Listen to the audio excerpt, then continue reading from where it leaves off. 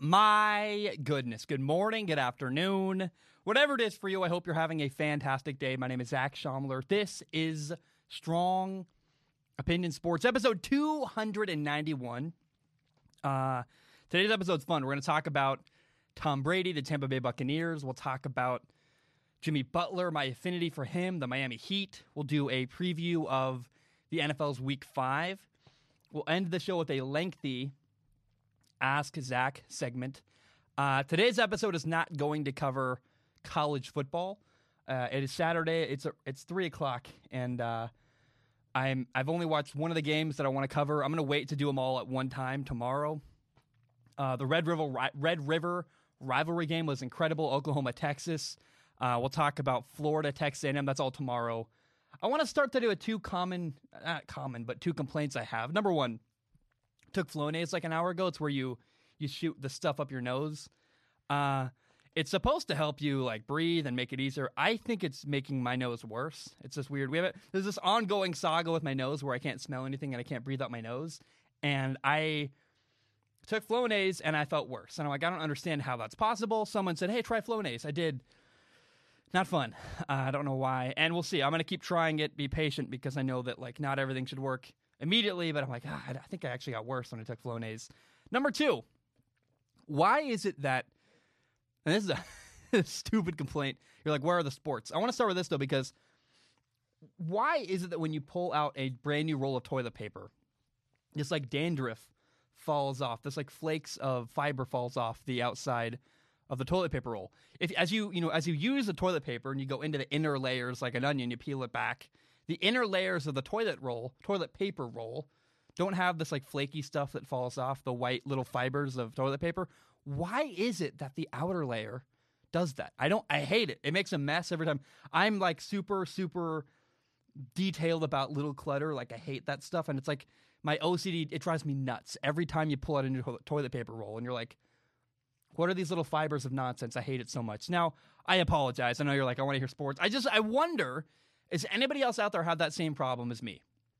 Where you pull out the toilet paper roll, it's brand new, and there's just flaky stuff falling off. I'm like, I hate this so much. So give me feedback. Let me know. Let me know if I'm alone.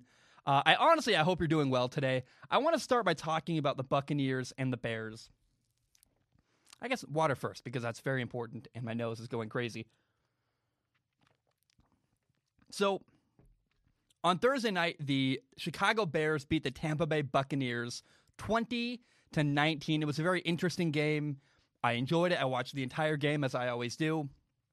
And Nick Foles, the Bears quarterback, was fine. He was good enough to win.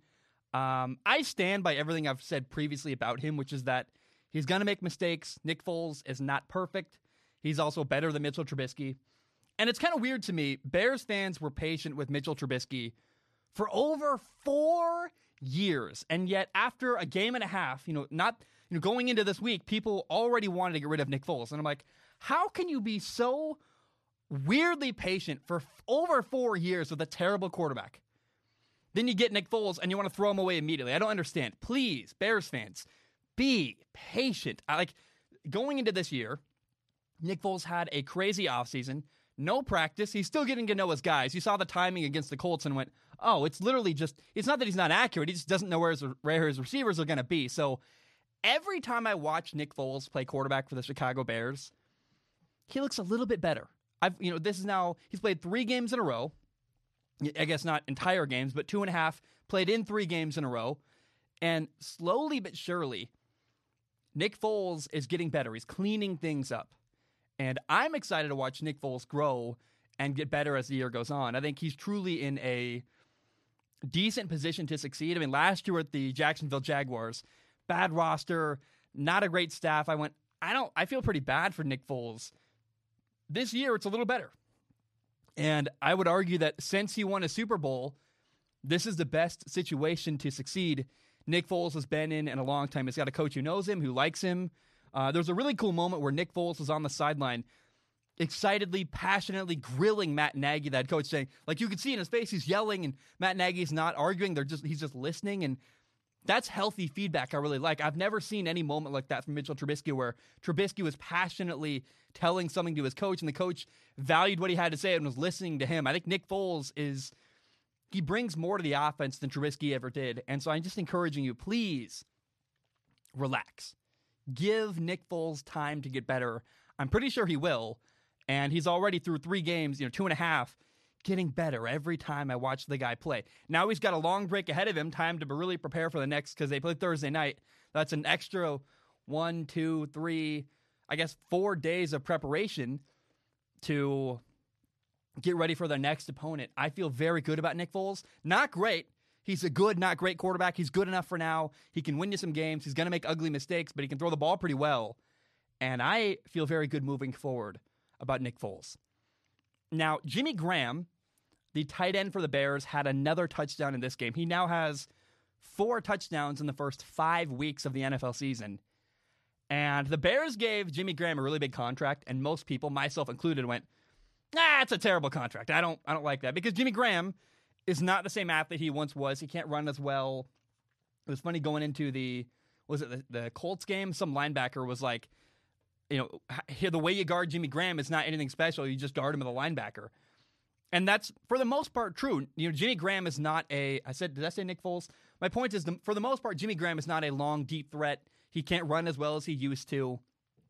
However, Jimmy Graham has found a really nice kind of role with the Bears this year, where in the red zone, he is their guy. Again, he's not really stretching the field, but in the red zone, they're finding him a good matchup and throwing him the ball. And what that does is, it gets them touchdowns. When you say, hey, our guy can out-jump your guy, we're going to throw a jump ball to Jimmy Graham. It's worked a lot this year. If you've been watching the Bears, it's actually very successful. Number 2, though, is it forces teams to find a better matchup. If you got to put a better defender on Jimmy Graham, it makes it easier for Allen Robinson and other people on the Bears offense. So I really like how the Bears have used Jimmy Graham so far this year. I think they found a way. They paid Jimmy Graham a lot, but they're getting touchdowns, and it's actually helping their offense. It's kind of weird. It's unconventional. I wouldn't have gone, give Jimmy Graham a ton of money and throw him jump balls, but actually, it's working. And so to their credit, Chicago, they're not using Jimmy Graham conventionally, but they're using him in a way that works for him, and it's good for everybody. Everybody's succeeding. Everybody's winning there, and I like it. Now, Cordarrelle Patterson is a receiver / running back / athlete for the Chicago Bears, and I want to say this about him because I almost never ever watch a kickoff return. I never do. I record games. Either I watch the film or watch them, on my DVR. I just fast forward through the commercials, and usually the kickoff as well, because kickoffs are boring and they're usually touchbacks. Cordarrelle Patterson makes me watch. The Chicago Bears are one of the rare teams where I watch them do kickoffs. I watch their kickoff returns because the dude will catch a ball 8 yards deep in the end zone and run it 46 yards for a big return. It's kind of crazy. So shout out to Cordarrelle Patterson. I hope I'm saying his first name right. I know it's Patterson. I hear Corradell. I hear Cordarrelle. It's spelled Cordarrelle. I have no idea how to say his name, but I want to give him credit because I really enjoy watching the dude run back kick returns, and I like the way the Bears use him as well. I really like what the Bears are doing. Now, I want to talk about the Buccaneers because, first of all, number 1, the final possession for the Tampa Bay Buccaneers. First of all, Vita Vea, I guess it was the final, second to last possession for the Chicago Bears, to be more clear, but right at the end of the game, 2 minutes left. Vita Vea broke his ankle, out for the year. It's not fun. It's very unfortunate. Now, Tom Brady was okay in this game. Tom Brady, the longtime NFL quarterback, the new quarterback for the Buccaneers, the veteran guy, won a bunch of Super Bowls. It was kind of disappointing because the Buccaneers had the ball not once, but twice at the end of the game, and they couldn't deliver a good, sustaining, game-winning drive. I was waiting, and it never happened. And then there was a moment where Tom Brady, and he denied it, but that's him saving face in my opinion. It's pretty clear he lost track of what down it was on the final possession for the Buccaneers. He didn't realize it was 4th down. I think he would have played it differently, threw the ball way downfield on 4th down rather than trying to find just a first down. And I just look at the Buccaneers and go, I mean, they had 11 penalties on offense, and not on offense, but 11 penalties as a team in that game. And right now, The Buccaneers are struggling with detail. They really are having a hard time with the little fine nuances you have to perfect. And for me, that's surprising to see that going on for a team Tom Brady is involved with. I don't really know how you look at Tom Brady right now and not also think, man, Tom is missing the structure of his old team, the New England Patriots. And my belief is that Tom Brady left the Patriots because he wanted to feel appreciated. He wanted a lot of money, and they weren't going to give it to him, which I think was right, given their situation. And Brady also realized he needed and wanted better receivers, better offensive weapons around him. Now, I want to explain, too, that Tom Brady was my favorite athlete growing up. He was an inspiration to me. I loved him. I really liked that Tom Brady was never the biggest or the fastest or the most talented, because I also never was. I'm a short, I'm 5'11". I'm not the fastest or the strongest. I'm pretty average as an athlete. And I look at Tom Brady and said, wow, the reason why he succeeds is he's very good at the things he can control, the fine nuance and details of the game. His work ethic and attention to detail made him into a great Super Bowl winning quarterback. Now, so again, love Tom Brady. Favorite player of all time. Had a poster of him as a kid. Loved him. Now, when Tom Brady and the Patriots broke up, I was kind of surprised because what I found out was that since then, I've actually been more interested in the Patriots. There's like a gravitational pull that Bill Belichick has, and I am just pulled to the Patriots. You know, when the year started, and as the year has started, I have talked about Bill Belichick more. I've talked about the Patriots a lot more. I've paid more attention to the Patriots than I have the Buccaneers and Tom Brady. I guess in the breakup, I chose Bill Belichick, not Tom Brady, which I never, ever would have expected. And the Patriots are so good at attention to detail. And partly because of that, they are the best in the league at getting the most out of their players. And so because of that, almost nobody leaves New England and gets better. You just don't see very many people go, we're going to leave the Patriots to find a new team and get better. It just even guys who make a ton of money, they were more productive with the Patriots because the Patriots understand how to get the most out of their guys. And I think Tom Brady had to leave the Patriots. The Buccaneers gave him way more money, and they gave him better receivers than the Patriots would have given him. So I think Tom had to leave. But unfortunately, when I watched Tom Brady play for the Buccaneers, I am reminded of Joe Montana. Joe Montana dominated with the 49ers for years. He was an incredible quarterback, won Super Bowls, built a dynasty in San Francisco. And when it became his time to leave the 49ers, he went to Kansas City. Played 2 more years there. He never won a Super Bowl. He had a good run, though. They made the playoff twice. And that's kind of what I believe is going to happen to Tom Brady here, where he's going to have a few good years, a couple playoff appearances, but never win a Super Bowl. Kind of run out and hit a ceiling because of his age, because of the system he's in, because of the people around him. And the Buccaneers right now are not a team that I believe can beat anybody in a key playoff game, let alone win a Super Bowl. They are not disciplined enough to do that. They make too many mistakes. They are all over the place. Guys, I mean, literally you have people, you had an offensive lineman headbutting people. You have personal fouls everywhere. Tom Brady misses the structure and the culture of his former team, the New England Patriots. I mean, that's just, and whether he in his heart misses it or not, watching him, I went, man, he would really benefit from more structure around him. Even if he likes his new receivers. I mean, Tom Brady, what the Patriots gave him is something he sorely is missing right now in Tampa Bay. Now, the NFC South moving forward is very, very interesting. You have the New Orleans Saints. You have the Buccaneers. Currently, the Saints playing Monday Night Football. They're 2-2. They might be 3-2 after this week. Then you'd have 2 teams, the Buccaneers and the Saints, at 3-2 in that division. It's going to be a fun, exciting race. Tom Brady versus Drew Brees, Saints versus Buccaneers. Who can win that division? I have no idea. But I right now, I don't think I ever bought any stock into saying, man, the Buccaneers are going to win a Super Bowl with Tom Brady. But if I ever did, let me tell you, I'm selling it all right now. What I see from the Buccaneers right now is not a team that has the structure or discipline or attention to detail to beat a great team in the playoffs and win a Super Bowl. All right, I want to shift to the NBA real quick.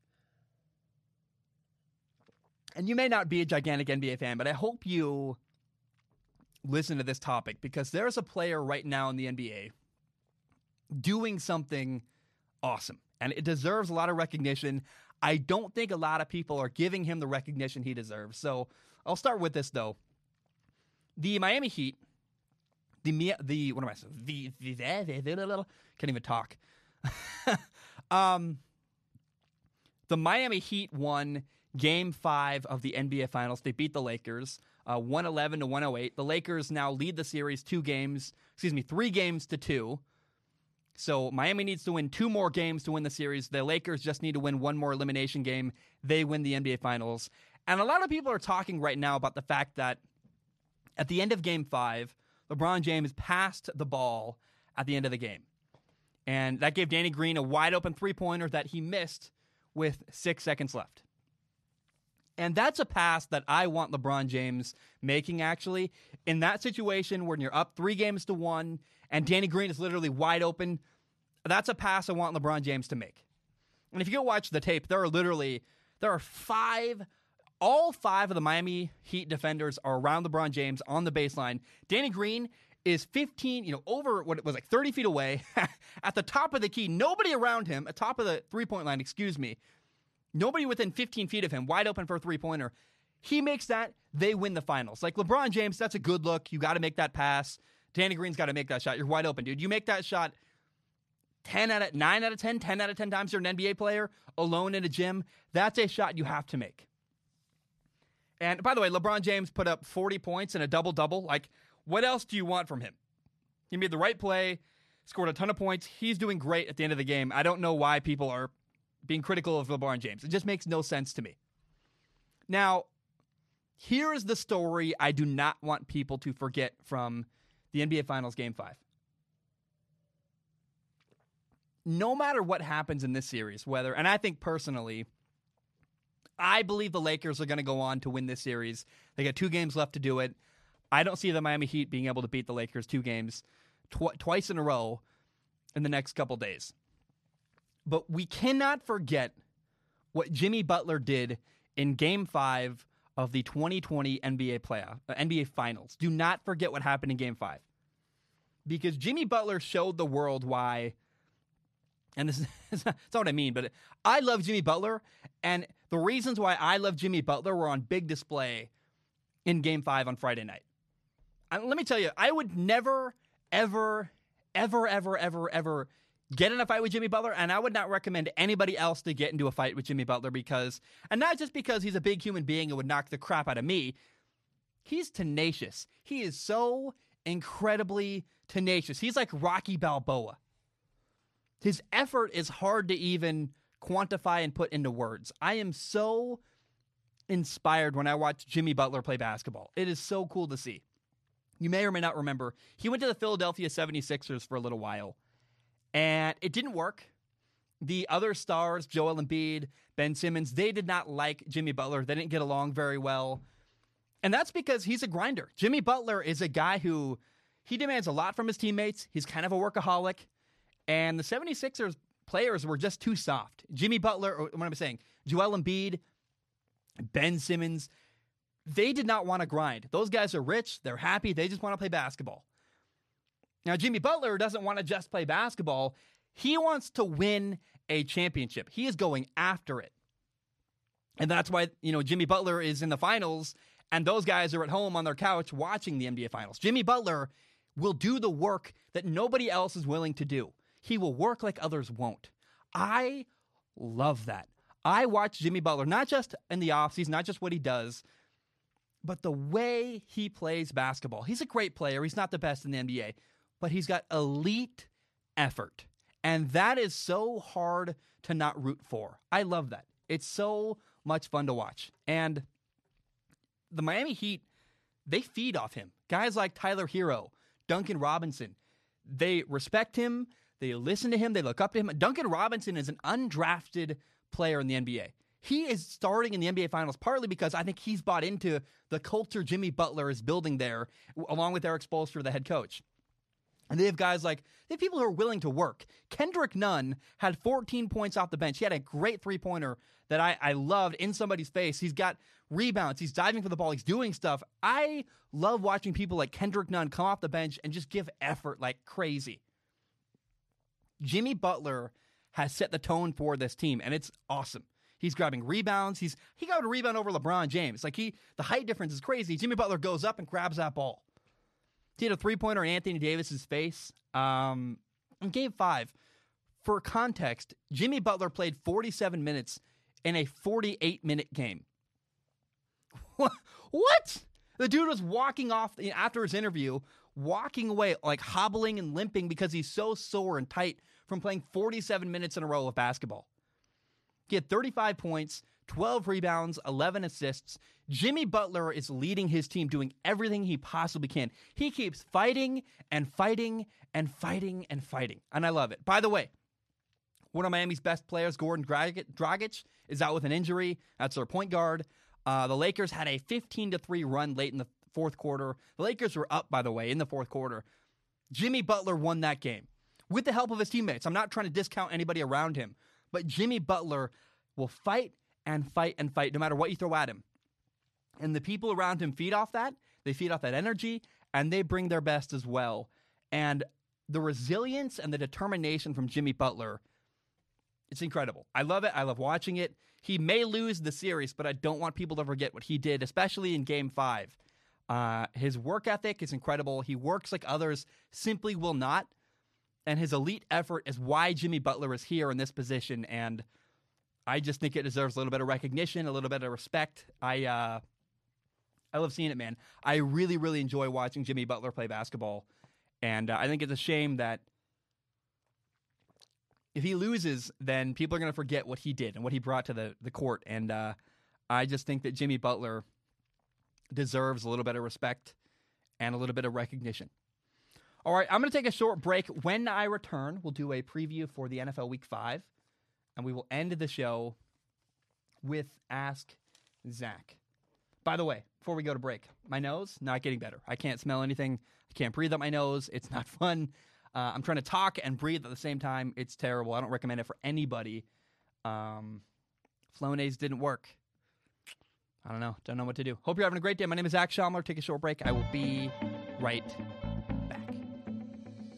All right, we are back. And I want to share a little update real quick. I was talking to my girlfriend during the break, thinking about things. Me and Liz were talking. I'm like, you know what? Next time I record, I'm just going to take Sudafed. Like, screw it. I'm going to go to the very top of the shelf, say, I'm just going to, what is it, like $15 for like 12 pills? I don't care. I need one every time I record. I'm just going to take a Sudafed every time I record and bite the bullet and just, that stuff is like crack. It's really dangerous because it makes you feel very, very good. But man, does it work very, very well. So Sudafed's my new answer. As I've been thinking about it, I'm like, why am I messing around? And by the way, to be clear, I've tried everything. I don't have dairy anymore. Every trick in the book, people are commenting a lot of little remedies. I'm like, yeah, I've done all that. Like, I'm trying very hard. Nothing's working. I think Sudafed is going to have to be the answer moving forward. That'll save my nose and make it so that I can breathe while I record. That's the new idea for sure. Now, let's talk about the NFL. We have now arrived at Week 5 of the NFL season. We're going to do I want to do a preview and some predictions of what's going to happen. What I do not predict the scores of games. I just don't. I don't know how anybody really could do that accurately. Like, how do you predict, well, the Chiefs are going to win 56-42 exactly, and Mahomes is going to have 300. Like, I don't do that. I don't like doing that. It's kind of stupid nonsense. What's more fun for me is predicting the overall tone of a game. So I've gotten some comments like, is this really a prediction? Yes, it is, because I'm predicting how the game is going to go generally. And I really enjoy making a prediction, then seeing what's right or what's wrong, and kind of following up like, hey, I really thought the tone of the game was going to be this. Instead, it was this, or it was a beatdown instead of close and interesting. So that's what I enjoy. That's what we'll do here. I want to start with this. The Jaguars at the Houston Texans. I love Gardner Minshew. The Jaguars are a team I enjoy, but I got to say, the Texans are about to kick the snot out of the Jacksonville Jaguars on Sunday.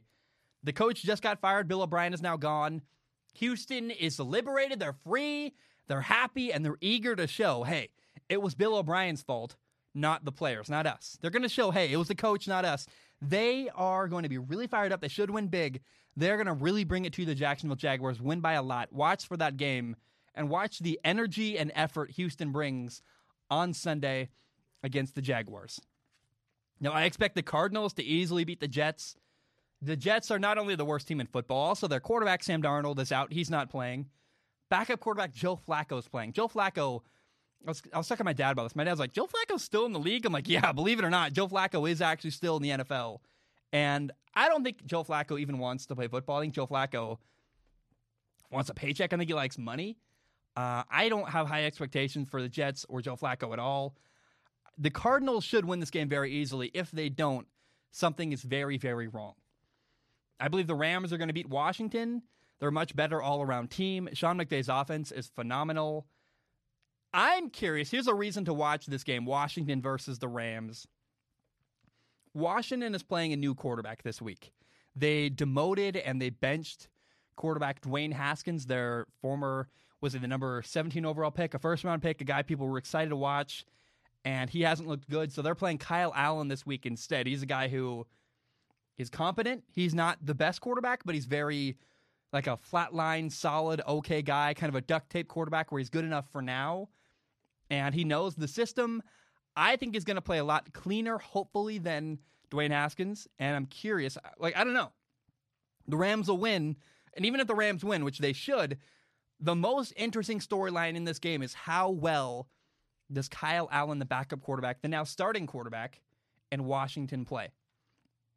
Now, the Cowboys had better not lose to the New York Giants. The Giants are 0-4. The Cowboys are 1-3. The game is in Dallas. The Cowboys are a way more talented football team. But Dallas has been so bad this year. Get this. Cowboy fans have been nice to me, which is like crazy. Normally, if you say that the Cowboys are terrible, you get hate and anger and arguing and vitriol and all kinds of stuff. Last week, the Browns embarrassed the Dallas Cowboys. I said that. I said, hey, look, the Browns destroyed the Cowboys. They look bad. And for the first time in my entire life covering the NFL, and I've done this now for a while, is that, like not years and years, but a couple years. This is like my fourth year covering the NFL.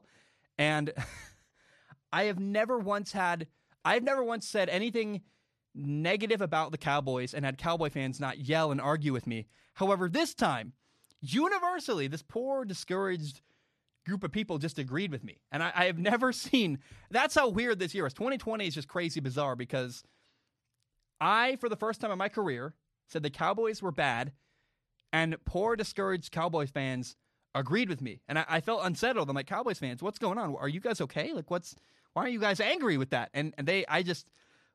So Dallas had better win on Sunday. If they don't, the problems are even deeper than we thought. Remember, the Giants lost their running back. They've got a new coach. They're learning a new system with a much younger, less experienced quarterback. Dallas has got to win on Sunday against the Giants. Now, the game you should watch this week, if you're a person going, I want to watch one game this week, I've got limited time, here's the one game you should watch. It's the Colts at the Cleveland Browns. These are two teams that run the ball very well. The Colts have a very, very good defense. And so the question in this game is one thing. How will the Browns quarterback Baker Mayfield do when the Colts defense takes away the Browns running game? If that happens, how does Baker Mayfield respond when he needs to throw for first downs to win the game? I don't mean, and people misunderstood my comment last week. I said, how is Baker going to do when he needs to win a game with his arm? I'm not saying he needs to carry the team. But when on 3rd and 5, 3rd and 4, 3rd and 7, repeatedly, he's got to make throws to win on third down. Can he do that consistently? I'm not talking third down. I mean, can he do it 10 times in a row against the Colts defense? Maybe can he do it 5 times even? I don't know. I know that in the past when Baker Mayfield has to throw the ball a lot, he throws interceptions. The question going into this year was like, can he go a game without throwing an interception? I have no idea. So we'll see how Baker Mayfield does against the Colts defense on Sunday. That is the question and the fun narrative this week. It should be a hope for a fun, close, intense. It's definitely going to be a physical football game. Keep your eye on that game. The Steelers should easily beat the Eagles. The Eagles are banged up. They're very injured. I like the Steelers a lot. Big Ben looks really good. The Steelers look like a playoff team. And no one's really talking. I don't listen to the media at all. I really only go off of what people tell me and say to me. I've sensed no excitement from Pittsburgh fans, but I look at them and go, they're a playoff team. They look very, very good. They're playing very well. And they should easily beat the Eagles on Sunday. The Bengals at the Ravens. I think the Ravens win, but Joe Burrow, the Bengals rookie quarterback, is going to make it interesting. I mean, maybe, it could be, this could be a surprisingly, could be a surprisingly competitive football game. Remember last year, the Browns smacked the Ravens out of nowhere. I went, oh, the Ravens got their butts kicked by the Browns last year, just kind of on a random Sunday. And this game's either going to be very, very close and interesting, or the Ravens are going to win by 40 points. I have no idea, but I'm hoping for the former. I really want to see Joe Burrow have a good, interesting game against the Ravens defense. And I don't know, man. Keep your eye on this game. It could be really fun. I'm definitely going to watch it, whether it's good or not, because I'm just curious how Joe Burrow does. Now, on Sunday Night Football, we have the Minnesota Vikings at the Seattle Seahawks. And the Seahawks are a much better football team. The Vikings have struggled. They barely beat the Texans last week, and the Texans are a mess, and they played horribly. So this is a chance for Russell Wilson to make a statement against a defense that's not great, but they are very well coached. And I believe this could be a defining moment early in the year for Russell Wilson to make his case for the NFL's MVP, where early in the year, can he take care of business and dominate the Vikings defense? That's what I'm curious to see from Russell Wilson on Sunday against the Vikings. Now, the Dolphins at the 49ers.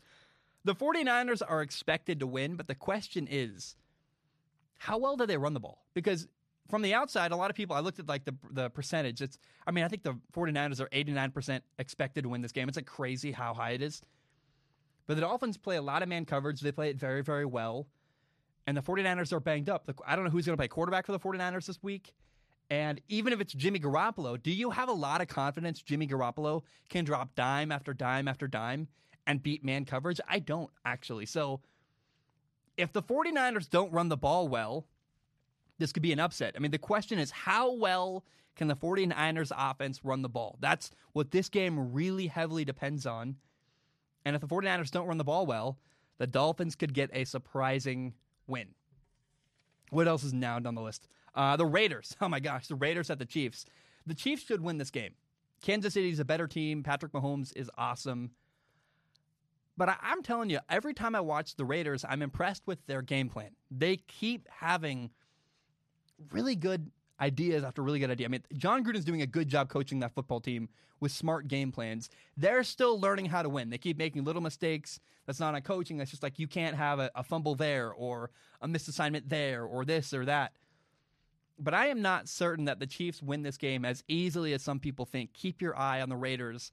It could be interesting with the Chiefs on Sunday. Panthers, Falcons. Personally, I'm rooting for the Panthers.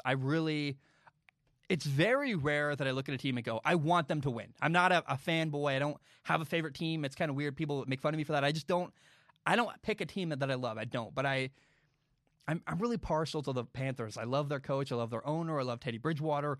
I love what they're doing. They're 2-2. This is a winnable game. So I'll be honest, I'm rooting for the Panthers in this game on Sunday.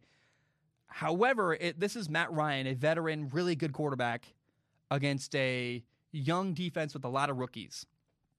And you have rookies guarding great receivers. Calvin Ridley. Russell Gage is underrated. Julio Jones. Todd Gurley's a good running back.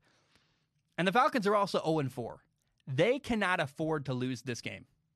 So I'm going to pick the Falcons, but again, I'm rooting for the Panthers to win this game, and that's a rare thing. I don't normally say outright, I'm rooting for this team, because I'm not normally rooting for any team. This time I am. I want to see the Falcons lose to the Panthers. That's not the right way to put that. Nothing against the Falcons. I just like the Panthers, and I would like to see the Panthers win this game. It'd be cool to see them go 3-2 at this moment of the year and have a lot of excitement and interest behind their new young coach. And I actually be good for the Falcons. If they go 0-5, they might get rid of Dan Quinn on the spot. So we'll see what happens, but I think the Falcons win, but I'm rooting for the Panthers. Now, there are two games on Monday night. First of all, you have the Broncos at the Patriots. The Patriots should win this game easily. Really, no matter who plays quarterback for either team. Cam Newton got COVID. I think he's back. It looks like he's going to play. The Broncos quarterback, Drew Lock, is questionable. He's got a shoulder injury. I'll be honest here. I don't really want Drew Lock playing in this game. Not just because he's hurt, and I don't want to see Drew Lock get hurt even worse, but there's another little nuance here that is very, very important. Bill Belichick's defense against young quarterbacks is a bad idea. It's just a bad matchup that doesn't work. Young quarterbacks get embarrassed by Bill Belichick. Look at Sam Darnold. Was it last year? The I'm seeing ghosts game. I don't see any reason to ruin Drew Lock's confidence if you don't have to. There's no reason to play Drew Lock in this game. You're not playing for anything. You're probably not going to win a lot this year because of how many injuries you have. So I think the Patriots win no matter what, but I really, really want to say I hope that Drew Lock does not play in this game. There's no reason to play him. And Denver has like 100 people injured. They just are a team that has been decimated this year. And I got a question on Ask Zach. I'm going to answer this later too, but I want to be clear. Here's what the Denver Broncos are playing for the rest of this year. They are playing for, I guess, they're trying to learn how to win together. They have a new offensive coordinator that I like, Pat Shurmur. They are getting better at their scheme on defense. This year is now about growth for the Denver Broncos, so they can win next year when they have everybody back and healthy. Keep your eye on that game, but the Patriots should win very easily. Now, the Chargers at the Saints. First of all, there's a question. This game might actually get moved because of a hurricane. It looks like it might actually happen in Indianapolis, which is crazy. I've never heard of that happening, where you play a game at a neutral site because of a hurricane. Like, wild. 2020 is crazy. I think the Saints win this game. I also want to be clear. I see Justin Herbert, the Chargers rookie quarterback, having a big day. I think he's going to play phenomenal this week. And the Saints defense has not been very impressive. Justin Herbert is very talented. I'm excited to watch him. Keep your eye on Justin Herbert this week. He could have a phenomenal, phenomenal day against the New Orleans Saints. And that's what I expect from him. I think he's going to be very good. And I'm excited to watch that. Now, on Tuesday night, I said I've never seen a game move to a neutral site. I think it happened like when Hurricane Katrina happened a couple times. By the way, why is there a city in New Orleans? Like, why is there a city on the coast that's literally lower than sea level? That's just a terrible idea. Like, geographically, I've never understood. Like, New Orleans is a city I want to visit because I think someday it's going to be underwater, literally. So, and that happens historically. There are cities that are literally underwater now that used to be from like the 1700s. There are cities that are sunken now that are not, the sea level rose and they fell into the water. I'm afraid that's going to happen in New Orleans someday. And that's weird. So another crazy thing, I've never seen this happen in the NFL. There's a game on Tuesday night. And it's a great matchup, by the way. It's the Bills at the Titans. And this is like a playoff game. I mean, or maybe a playoff preview where we're going to see two teams that are undefeated. The Titans are 3-0. The Bills are 4-0. I have no idea who's going to win. Josh Allen's awesome. Derrick Henry's fun to watch. The Titans are very, very good at so many things. They're just a solid, sound football team. And I want it to be close. I hope it is. And, it's already fun because we've never seen a game on Tuesday night ever before. But it's going to be especially fun because I think it's going to be a close, interesting, fun game. I mean, the Titans haven't played in over a week. They're penned up. They're ready to go. The Bills are very good this year. Josh Allen's better. Bills, Titans, bang. It's going to be awesome. Keep your eye on that game. It should be a ton of fun. Guys, that's all I have. I'm going to take a short break. When I return, we'll do Ask Zach. Got a lot of really fun, interesting questions this week. And my name is Zach Schomburg. I'll take a short break. I will be right back. All right, let's jump back into things. It's now time for my favorite part of the show, Ask Zach. It's where we answer questions from the audience, and by we, I mean me. In case you don't know how it works, you go to patreon.com/Zach Schomburg. You give $8 a month. You can give more if you want to. Please do. It literally helps pay my rent. But $1 a month gives you access to submit questions on Patreon. Here's how it works. If you submit a question, I do not guarantee to read it on the show. I mean, that'd be mayhem. People send in some... I'm not saying people send in bad stuff, but if they did send in stuff and I did guarantee to read a question on the show, you never know what horrible stuff I'd be forced to read. That sounds like a bad idea. So my only guarantee is I look at everything sent in with my eyeballs. I pick the top couple. I read them either at the end of the show or sometimes I do an entire episode dedicated to Ask Zach when the backlog gets too big. I want to give you guys a shout out, man. You guys sent in some phenomenal questions this week. I was like, hey, can we get more creative? Can we get a little bit better? And hey, shout out to you guys. You guys really did. I mean, I had to cut some questions and move them to the next episode because I had so many good, interesting questions I wanted to answer. I mean, I really some of them I had to do some research for, and I will. There's one effort about Arch Manning that I'm going to do hopefully tomorrow, where I'll talk about Arch Manning, the nephew of Peyton Manning. That'll be really, really fun. I want to start with Landon.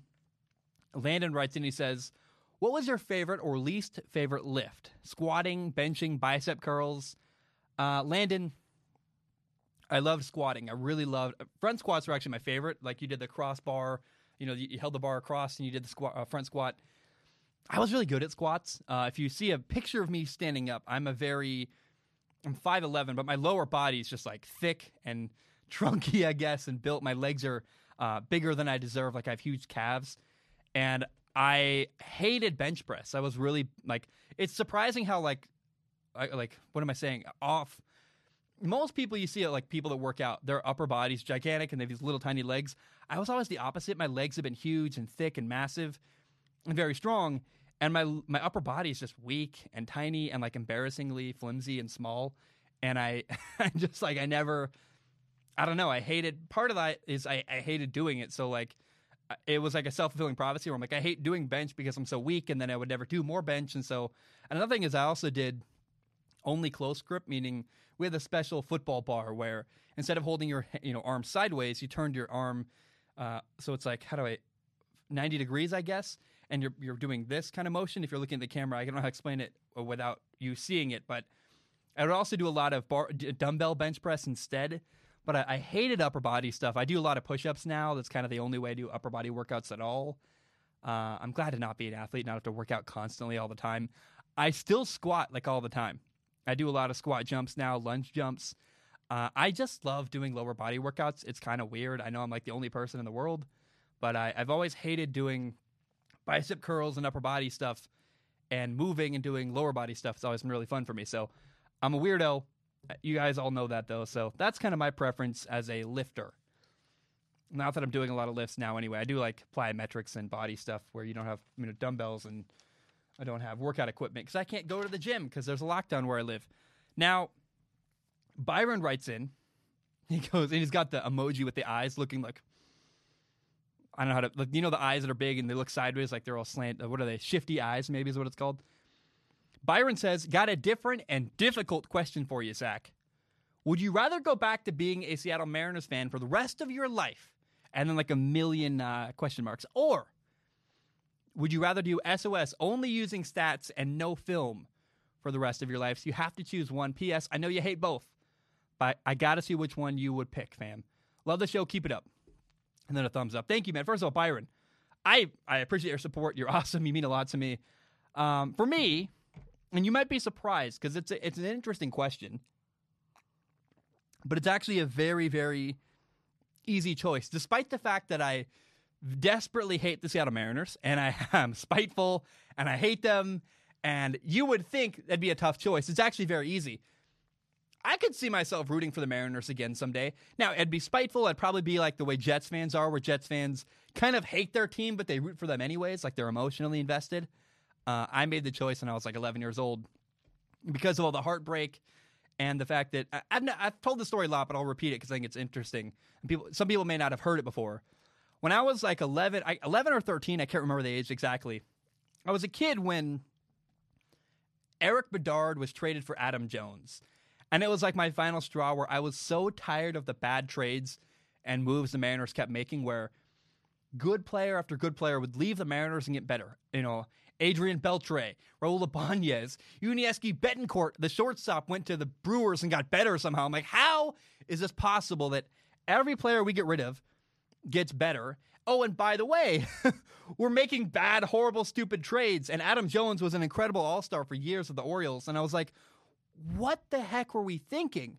Why would we do that? And from then on, I decided that we should not include me. I don't want to be associated with the Mariners anymore. I didn't support what they were doing, and I was I'm 13 years old or 11 or however old I was, and I'm you know what? I have no agency here. My only choice is whether I follow and support this team or not. And because I hate the moves they're making so bad, I'm not a fan. So spiteful and angry, I decided not to be a fan of the Seattle Mariners. Now, you also would realize I also hate statistics, and not really that I hate numbers themselves. I hate the way people use statistics. People go, wow, he's bad. He had 5 interceptions. Well, what if he threw 5 perfect passes that bounced off the receiver's face, went up in the air, and got intercepted? Is that the quarterback's fault? No, it's not. And most people that cover football especially, football is one of the sports where that happens the most. People look at a box score and go, well, the team won 42-13, quarterback had these numbers, and they just read you some numbers anybody can look up on the internet, and they didn't even watch the game. I go the opposite at the end of the spectrum. I do way more work because I watch almost every single football game every single week. I do so much work watching games, but it pays off because I think my insight is more nuanced and more detailed, and I understand what I'm talking about a lot more.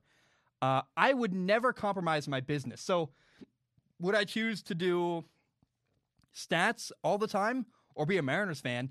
I'm going to be a Mariners fan. Fine, I'll do that. 90% of the time I'm awake is spent working and doing my job because I love it, and it's fun, by the way.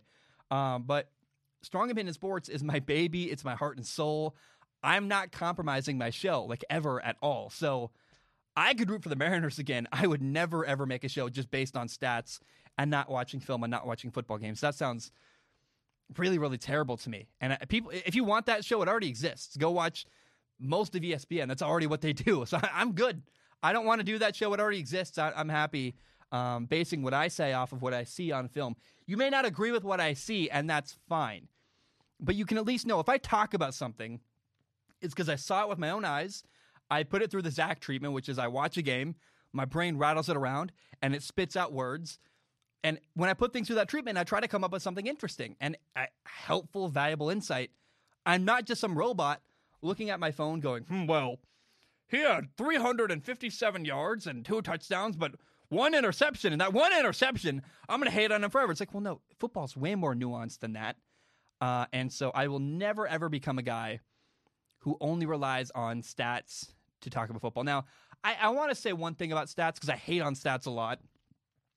You guys may know I have a deep reverence for Brett Coleman. I think Brett Coleman he just made a great video where he's on camera a bunch talking about the Houston Texans. And there are very few videos or content creators on YouTube that suck me in and make me want to watch a bunch. I'm not a guy that I listen to like 3 podcasts. I don't really want to have any more podcasts in my repertoire. I listen to those. I'm happy. I'm very insular. I do my own thing. I have my own rhythm. And Brett Coleman is one of those few rare creators that can suck me into a video and make me want to watch the entire thing. So first of all, kudos to Brett. He's on camera more now. I like seeing his face. I know he's putting more effort into that. It's like, you may not realize how much more effort it is to have to be on camera versus recording a voiceover. It's way harder. It's a ton of work. Brett Coleman, shout out to you. You're awesome. You know, I love you, man. But what Brett does that I think is valuable and I have great reverence for and great respect for is the way that Brett Coleman uses statistics, because he uses advanced metrics and a lot of deep level analytics that are much more valuable than a completion percentage. He uses like adjusted completion percentage a lot. I just don't go into that world. I don't even know where he finds his numbers. I think maybe Pro Football Focus. I have no idea.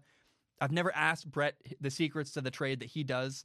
And I don't see myself ever being that guy. I would rather go, when I watch, here's what I see rather than here's what the numbers tell me. It's just not who I am. But the way that Brett uses numbers is the correct way, in my opinion, to use numbers in football, where Brett uses valuable, helpful statistics that actually add insight rather than just kind of propping up a stupid number to make his point. Most people on ESPN and, Fox Sports and stuff just say numbers that make their argument sound good.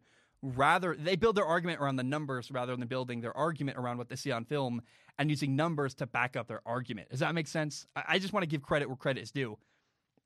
The one person who uses numbers very, very well in the sports world that I've seen is Brett Coleman. Credit to Brett. He's great. But I never see myself becoming a stats person that uses numbers very often. And by the way, if anyone, I hope nobody thinks I'm taking a shot at Brett, because Brett is, I know when someone's smarter than me. And I think that's, my goal is to be interesting. I'll never be the smartest person talking about football. I just honestly, and Brett knows way more about football than I do. He says stuff I go, I could never tell you why that right guard's technique was wrong. I know quarterbacks very well. I know a lot of skill positions very well. He knows nuance to football that I don't ever know. And so I'm just saying that Brett's use of stats are great and well done. He uses stats to augment his film videos rather than relying and leaning on stats. Some people on ESPN lean on stats and it's a mess. So my long, rambly answer is to say, I'm never going to become the stats guy. I would much rather just be a fan of the Mariners if given that choice and having, a gun to my head telling me pick one. So that's what I would do. Drew writes in. Geez, was that only 2 questions? Oh my gosh. We're running so long in this episode. Drew writes in. He says, let me find it. Hey, Zach. No, actually, I'm going to start with a comment. First of all, I want to read a comment from Connor. Connor writes in. He says, hey, Zach, I love your content, man. Keep up the grind. I love you as a person and listen to your F1 content, even though I don't understand it at all. That's awesome, by the way. Anyway, I wanted to say I'm 17 years old, and in March, my dad passed away. I wanted to thank you for helping me through some tough times, man. So I wanted to read that. Connor, I want you to know, first of all, I'm so glad and grateful you listened to the show. I want to say I appreciate you saying that you love me as a person. It means a lot to me. I know I'm not the smartest person talking about football. I'm not the richest or the most successful or maybe I'm the most Hawaiian shirt person out there. I don't know. But there's a lot of people out there that cover sports, and I know that I hope that my edge is that I'm the most authentic. I really try hard to be the most honest and open about who I am and share the highs and the lows and the human aspect of this stuff. So Connor, I appreciate getting a little bit of recognition, and I feel appreciated as a person when you say that. It means a lot to me.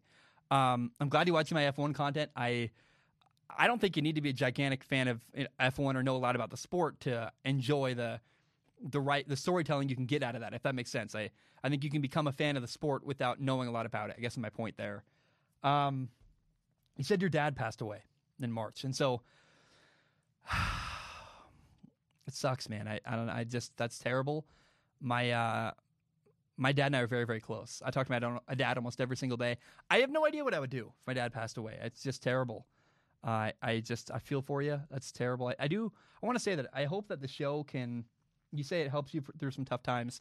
I know I got a lot of podcasts that have been like that for me. My brother died 4 years ago, and that's when I discovered podcasts. My brother had a podcast he just loved. There was a guy named Colin Moriarty on it, and that podcast was the thing that made me want to even make podcasts. I really, really like Colin's my dude. I really like his content, and my brother was a huge fan of his, and so that's why I do all this, is because of my brother's death. It got me into podcasts. It made me want to do that. You may not know, my brother actually wanted to do a podcast with me, and I never did it, and then he died, and I started one because I really wanted to honor him, and then I I just loved it. I fell in love with the whole platform and the whole I fell in love with making content. I love it so much. I hope that the show can, not just for you, Connor, but for other people out there. 2020 has been crazy and awful, and I hope that my show can be a distraction and be a positive moment in people's week. I know that sports for me are an escape, and I have no shame in saying that. I don't want to focus on politics or focus on stuff going on in the world. It makes me incredibly depressed and incredibly sad, and there are so many problems around the world I feel powerless to fix, and it's terrible. And I know that sports bring me joy, and I love talking about them, and that's my escape from reality and my escape from the world. And I hope that my show can be that for other people too. That's part of why I have regret. I did that Bears topic last week about my conspiracy theory about the Bears, and the more I did research, the more I just think I sound like an idiot a little bit. And my biggest regret there, though, is that I try to keep big real world stuff out of my content, because I don't want my content to make people feel stressed, or I don't want the real world in my content very much. I just don't. And I know that I don't know. I wonder if that was a good move or not. I did it. It's over. I can't take it back. I'm a person who makes mistakes, and I'm not perfect. But I guess my last thing to say, Connor, man, my advice to you, and if you want it, I don't know if you do, but I'm going to say this because 4 years ago, my younger brother took his life. He died. And your dad died. And death is one of those things that it's just awful. There's no real good. There's not really any silver. It's hard to be like, wow. People used to tell me, well, everything happens for a reason. And I honestly wanted to give those people a gigantic punch in the face. Like, F that. I don't think there's any reason why my brother had to die. It's not fun. There's no good answer there. But I will say that I hope I've used my brother's death to become a stronger, better, more thoughtful, more caring, more empathetic person. I look back at who I was in high school and go, I was kind of a dick, kind of a jackass, like not a person I'm super proud of. And I hope I've become more empathetic and have a better heart, and I'm more caring. And I think going through my brother's death, I don't want that to happen. I would never say like it's the best thing that ever happened to me, but it's also been something I've tried to use to become a better person. And so I hope, Connor, you can do that with your dad's death. But my heart goes out to you. That's really awful, and I'm sorry for you. Drew, thank you for listening, man. Thanks for watching. Thank you for tuning in. And everybody out there too, I hope it's clear. I really am. I love my life like so much, and I'm looking at moving somewhere soon. That's gonna, I think, bring a lot of joy to my life.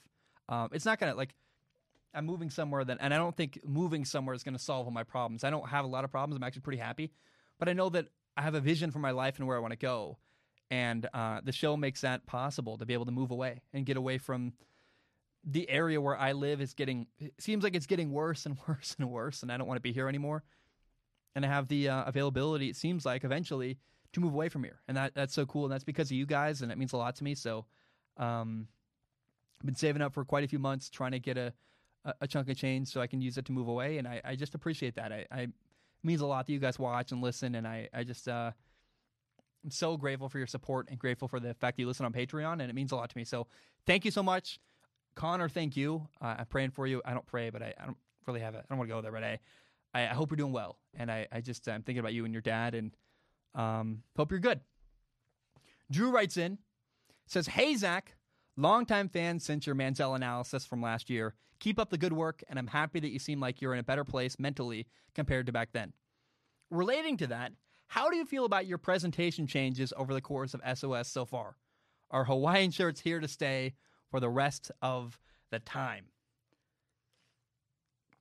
I guess it just says the rest of time.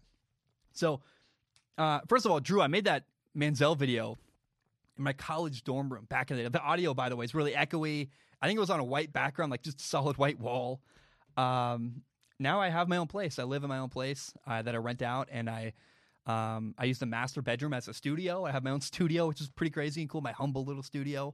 I have a plastic table that I record on, and I got a curtain behind me. And I got to say, some people hate on my set sometimes, and I honestly strongly disagree with people that don't like the way I record the show.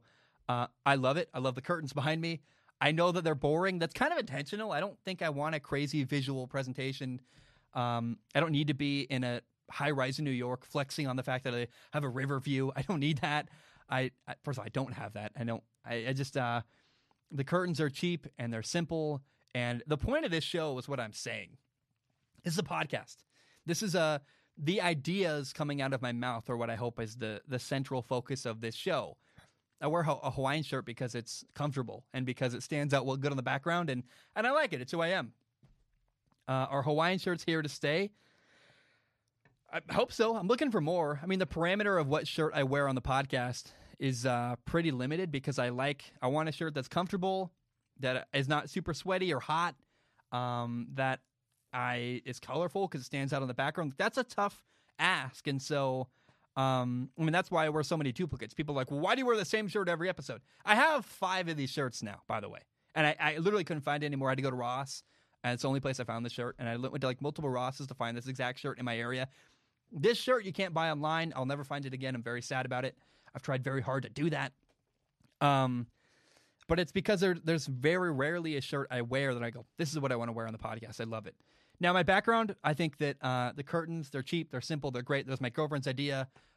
She's not here, but that's where she sits when we do work in the office. And I genuinely like it. I think it's a good answer. One of my favorite things I do on the show is that when a coach gets fired, I make it look like the coach peering out from behind the curtains to make it look like they're the curtains closing on that coach. And I kind of hate the disdain. People are like, you should have a better studio. Look, I'm not a former NFL player with 15 employees and millions of dollars behind me. I don't have a gigantic... I'm not jealous of that person, and that person actually follows me on Instagram. He's a really good guy, but I don't have the resources some people have, and I think it's a bit ridiculous, the expectation. Like, why don't you have a crazy dope set? It's like, well, this is first of all, what I like and my speed and what I'm happy with. I also don't have the resources to make a gigantic, crazy, impressive set. I have enough to do what I do, and I like it. I'm happy with that. It's enough. And again, even if I had better resources and a gigantic deal with a huge company, I think I'd still have something kind of like this, because this is who I am as a person. It's simple, it's laid back, and that's what I am, and it's what I try to be. And so I don't see this changing. Like, I'm looking forward to moving at some point. I'm really excited about a move I'm going to make hopefully next year to a place I really want to go badly. And even when I move and I have a new place that I can change the studio background, I'm probably going to keep the curtains because I like it, and that's good enough for me, and that's what I like. And maybe someday down the road it'll be better and cooler, but I like the lo-fi, low-key, approach I have now with my presentation. It's good enough for me.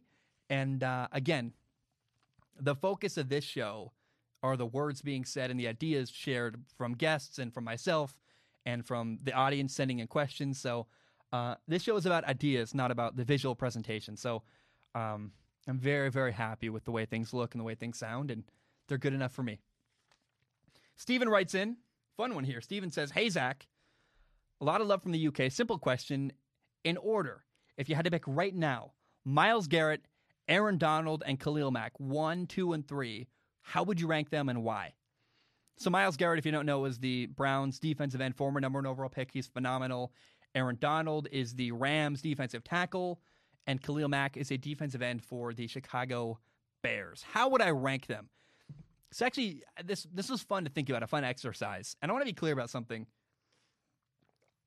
1, 2, and 3. These are like splitting hairs, or maybe like splitting atoms. Like, it's incredibly close between Khalil Mack, Aaron Donald, and Myles Garrett. I think the biggest gap is between 1 and 2, actually. And I'm going to answer this question as if I was building a team. Who would I want to have the most? And there's some factors in there that are not just like who's the best player. So I'm going to do it that way. If I was building a football team, the number 1 player I would want out of these 3 is Aaron Donald. Absolutely Aaron Donald. He neutralizes the run game. Because he's so good inside, he actually makes your defensive ends even better coming off the edge. Something I learned from Brett Coleman I really appreciate is Brett Coleman pointed out the way that an interior defensive lineman really can impact a defensive tackle. Look at DeMarcus Lawrence on the Dallas Cowboys. Part of why he's got low production right now is the Cowboys don't have a very good defensive tackle helping him out. And Aaron Donald can make both guys on the outside look way, way better because of how good he is inside. By the way, can stop the run, but Aaron Donald's also a surprisingly, shockingly good pass rusher for a defensive tackle. It's very, very rare to find a guy who's a run stuffer who can also get after the quarterback and get a lot of sacks. Aaron Donald is crazy versatile. He's one of a kind. He works hard. He's a great leader. I 1,000% would pay a ton of money to get him on my football team. And if you asked me, I remember was it 2 years ago now, when Aaron Donald and Khalil Mack got massive contracts back to back. I think Aaron Donald's contract is simply better because of the impact he has on so many more aspects of the game and more people around him. Aaron Donald is probably the defensive player I would take over almost anybody in the NFL. I'm having a hard time thinking of who I would rather have on my football team if I had a number 1 overall defensive pick in the NFL. If someone said, pick any defensive player throughout the league, who would you want? I honestly think Aaron Donald is my number 1 overall pick. I really love Aaron Donald. I think he's so underrated, even in spite of the fact he's incredible and people know he's incredible. So Aaron Donald is the guy I would put number 1 on that list. Number 2 would be Myles Garrett. Look, again, it's like splitting hairs between Myles Garrett and Khalil Mack. The reason why I like Myles Garrett is because he's younger. He's destroying one-on-one matchups. That puts Khalil Mack at number 3. It's also close, though. Based on the first couple weeks, Myles Garrett is doing a better job. He's a bigger challenge, I guess, in pass pro. He really is destroying people in one-on-one matchups. And I don't know, the league is barely caught on to how good Myles Garrett has very quickly become. And you see, when you watch Khalil Mack, I watch him on Thursday Night Football, people understand you can't leave Khalil Mack in a one-on-one situation. The league is caught up to Khalil Mack. They're giving him the respect he deserves. Myles Garrett, people are still catching up to, You literally cannot leave him one-on-one with anybody. He will destroy you and sack the quarterback. We saw the Dallas Cowboys learn that very quickly. Actually, they didn't learn that. They just were an example of, hey, don't leave him one-on-one. The Cowboys never made an adjustment to do better blocking Myles Garrett, not putting him in one-on-one opportunities. So because the league hasn't caught up to Myles Garrett, he gets better opportunities. So I would take Myles Garrett number 2, Khalil Mack number 3, but that's like, it's so close. It's like splitting atoms. It's ridiculous how difficult of a call that would be. But number 1, Aaron Donald. I'm above everybody else. Aaron Donald is by far the guy in the league. If I'm building a defense, he's the number 1 guy I pick. Probably, as I say it out loud, he's the number 1 guy across the league I would pick above everybody else. I love Aaron Donald.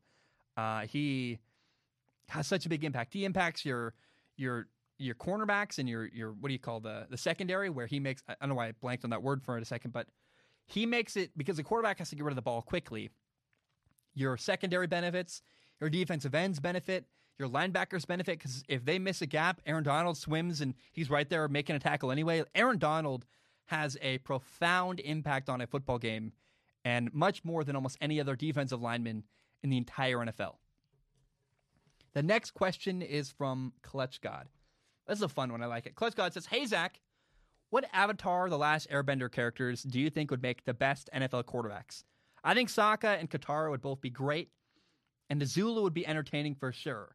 But what do you think? So, I would want Zuko at quarterback and Uncle Iroh as my head coach.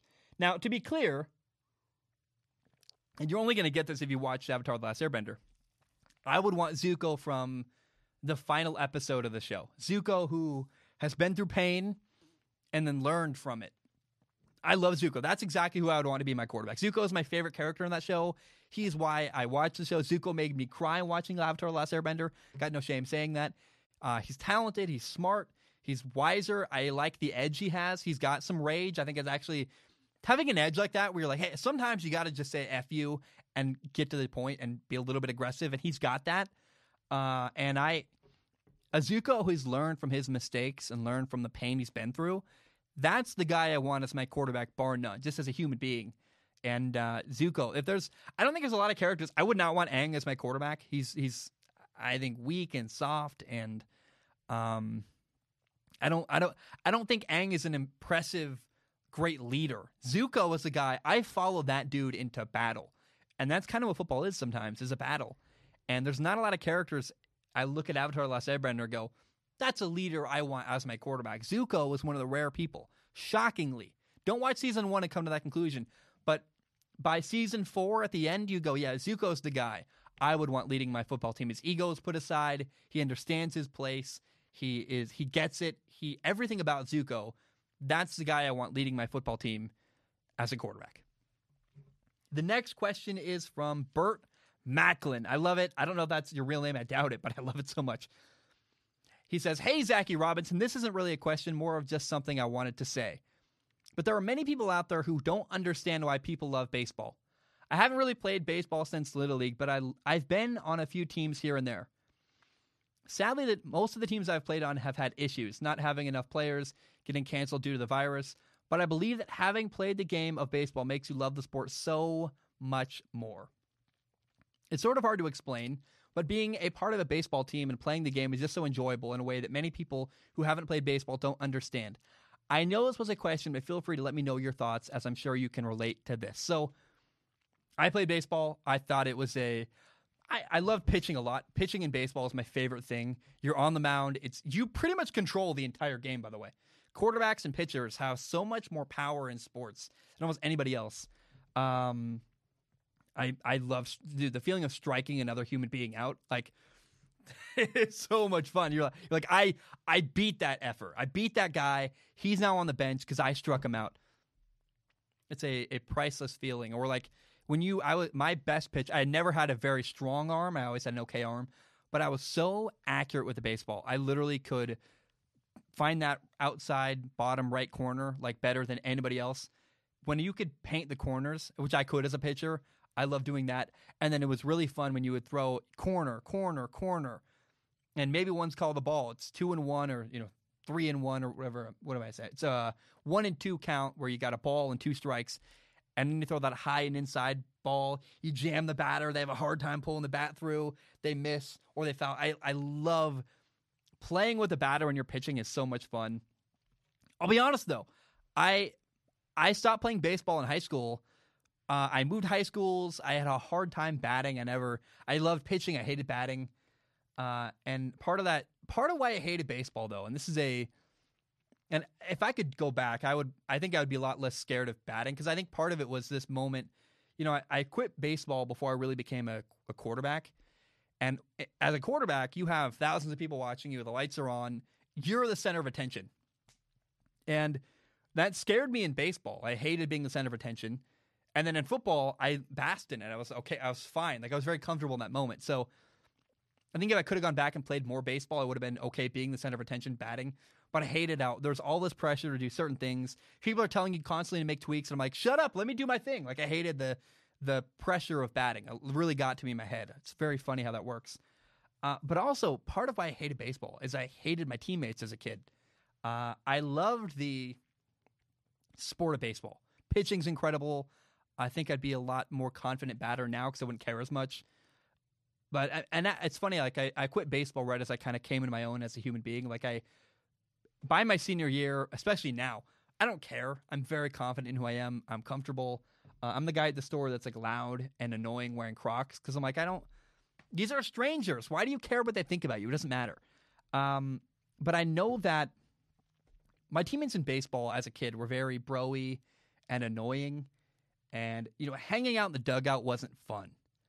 It wasn't. I know a lot of people, when they talk about baseball, they're like, man, I had a good time with my friends. And I wasn't friends with the people on my baseball team. I actually hated them. They were like fratty and bro-y and kind of bullies and annoying. And they're all, everybody, I was insecure. Everybody on that team was insecure, always making fun of each other. And like, I didn't like it. I didn't want to go to their birthday parties. I didn't want to hang out with them. I didn't like them as human beings. And so it's sad, because I think if I'd been on a team with people I liked, I would have enjoyed it way more. And I'm not a loser. Like, at least I wasn't in high school. I was starting quarterback on my high school football team. I dated a cheerleader. But I hated the way that, like, the quote cool kids acted. And I guess it's funny, later in life I dated a girl and they're like, you're dating Zach, the quarterback. And I'm like, I never thought of myself that way, but I never considered myself one of the quote cool kids. Those kids who had the nice car and the girlfriend and went on vacations, and that sounds like just the rich kids, I guess. But I hated the cool kid attitude. I'm like, why is there this clickiness? Why is there this idea that you have to act a certain way to be cool? It's annoying and dumb. And I'm not a bro. I don't party. I don't really drink. I hated frat parties in college. I think there are people out there that want someone who's bro-y. That's not me. I'm an introvert who loves sports. And so I think part of why I quit baseball is I simply hated the people I was around. I didn't want to be around that or be a part of the dugout. I just didn't like the people. And I wonder if, I don't know. I just wasn't, I notice a lot in sports, there's a lot of people I just don't connect with. And that's, it's kind of freeing to say that, but I don't have to. I'm now a professional. I work alone. I'm very happy with that. There are simply people out there I don't want to see. I don't want to hang. Like, you're not going to like everybody, and that's okay. And not everybody's going to like me. And so I think part of my problem with baseball was I was paired up with people I didn't like, and it kind of ruined the sport for me a little bit. I know that, man, I would love to play like adult softball. It sounds so much fun. Like, I know in the Midwest as a kid, I lived in Minnesota for a while. My dad used to play softball with his friends. And like, can I do that? Like, that sounds like actually a great time, where me and all my friends like actually just go play like softball and hit home runs and drink a beer and hang out. Sounds like a blast. But I never got that fun hangout experience in baseball as a kid. And that's disappointing, but it's honest and it's true. So Bert, I'm glad you enjoyed baseball with your teammates. I never did. And I hope it's clear. I don't think I'm better than those guys. I just didn't connect with them. They were always grabbing you and like doing the nipple like twists, or they were very touchy and annoying. And I just was like, I don't think you're funny. I don't want to joke with you. I didn't like them. And we didn't vibe as people, and they all hung out in high school, and I just went my own way and hung out with different people because I didn't like them as people. So, kind of ruined baseball for me a little bit. If you don't like the people you're with, it's a huge disadvantage in the sport of baseball because of how much downtime and how much simple, just hanging out there is. So, yeah. Bert, I hope I answered your question the way you liked. I got an exciting question here next. I need some water because I talked for a long time there. Carter writes in. Carter says, I know you already gave hockey a try and it didn't work for you. And to be clear, I tried to cover and follow hockey. I love the sport of hockey. I hope it's clear. Like, Game 7, Stanley Cup Finals, I'm there. I want to go to a Bruins game someday. I think hockey, specifically the Boston Bruins, I'm not from the area at all. I live in the West Coast. But Boston, Chicago, there's a couple arenas in hockey that are just crazy and rowdy and loud, and I'd love to be there.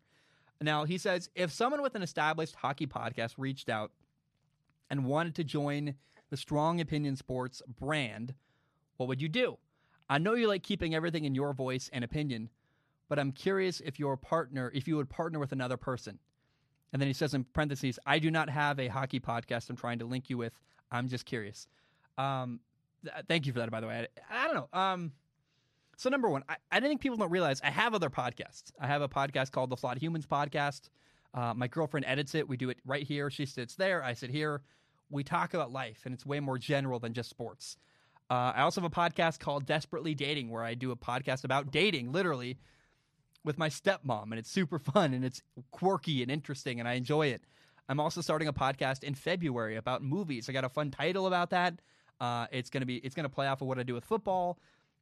Really, really fun podcast there. I'm excited. I love making content, and I do a lot of content.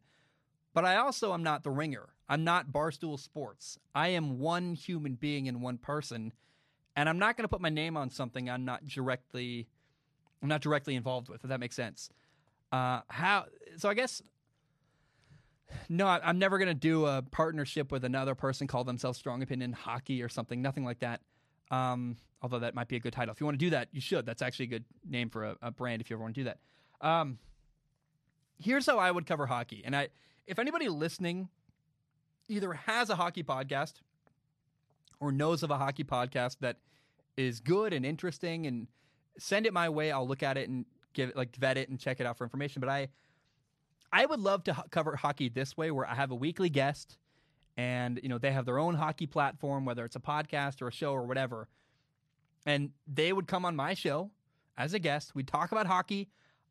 They would also promote their show. Say, hey, my name is Zach Schaumler my name is, say, Doug Niffelhofer. I have a hockey podcast, and I'm here from Strong Opinion Hockey, and let's talk about hockey, right? We talk about hockey. It'd be fun, be interesting. Now, I would have to like and respect their work. That is a tough ask because there's not a lot of people. When I look around the sports world, there's a lot of people, and I'm not trying to be pretentious, but there are people out there that go, I don't like your podcast. I don't like your work. I'm not interested in working with you. A lot of people like that out there. But it sounds fun to me to have someone come on my show and talk about hockey, because I love hockey. I used to go as a kid to games. They're fun. They're exciting. I also just have no idea how to cover it, how to follow it. It's too busy. It's hard to find. I'm covering other stuff often. It makes me kind of sad because it feels like something missing in my life where I want to find a way to follow hockey, but I need to have someone else simplify it for me. And honestly, I'm never going to watch enough games to really say anything comprehensive about it. But I do know that if I had a weekly interview or weekly conversation with an expert where I could say, hey, who is the leader in the MVP race? What's the MVP even called? Because I know it's some weird name. What team looks really good? How are the Coyotes doing? How's this? How's that? How's the new franchise in Seattle doing? Who fired their coach? That'd be fun to talk about. To do like 30 minutes a week with a guest to talk about hockey, I would love that. And if there's a hockey guest out there or a person who knows hockey really well, and they want to just, maybe their only content is literally my weekly segment. I have no idea. I'm spitballing here. But if I could ask somebody questions and, about what I'm interested in regarding hockey, it'd be really fun. I think it'd be interesting. I think it'd be good content. I think because I am not a fan of hockey, I'm a fan of hockey because I don't follow hockey vigorously. I think I could actually ask questions that a general, normal human being who doesn't watch every hockey game would be curious about. I could speak for the audience a little bit, grill an expert, have a good time with that. It'd be really fun for me, honestly. So I would love to do that. I'm literally trying to speak this into existence, actually, as I say this out loud. If anybody out there wants to be on my show weekly, talk about hockey, hey, hit me up. I'll check you out. If I reject you, please don't be offended. There's a lot of people out there I don't like their content. So if you have the stones, and honestly, I hope you don't reach out to me. I hope other people send me someone else who has a platform. I can then reach out to that human being. That sounds a lot better to me. I hate rejecting other people. It's not fun. But yeah, if I can do that, I would actually really love to cover hockey once a week that specific way. They come on my show. I ask them questions. It'd be interesting. It'd be fun. I would love it.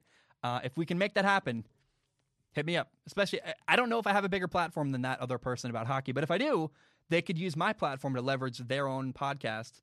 They win. I have fun talking about hockey. They win because they get free promotion. I don't know if that's crazy. I haven't talked to my dad about this. My dad's kind of my brand bulldog. I've never shared this idea with anybody, but it sounds fun to me. And if that sounds fun to anybody else, give me feedback. Let's talk about it. Should be fun. Could be interesting. Let me know what you think about my idea of how to cover hockey in my own weird, strong opinion sports, unique style. Joey has the final question of the day. Joey says, good morning, good afternoon. Hello, Zach. First time Patreon question here. Thanks for bringing consistently great content in such an inconsistent time. As a Bronco fan, this has been a very depressing month. What is your opinion on the best way a coach or GM could rally a team from devastating injuries such as our case?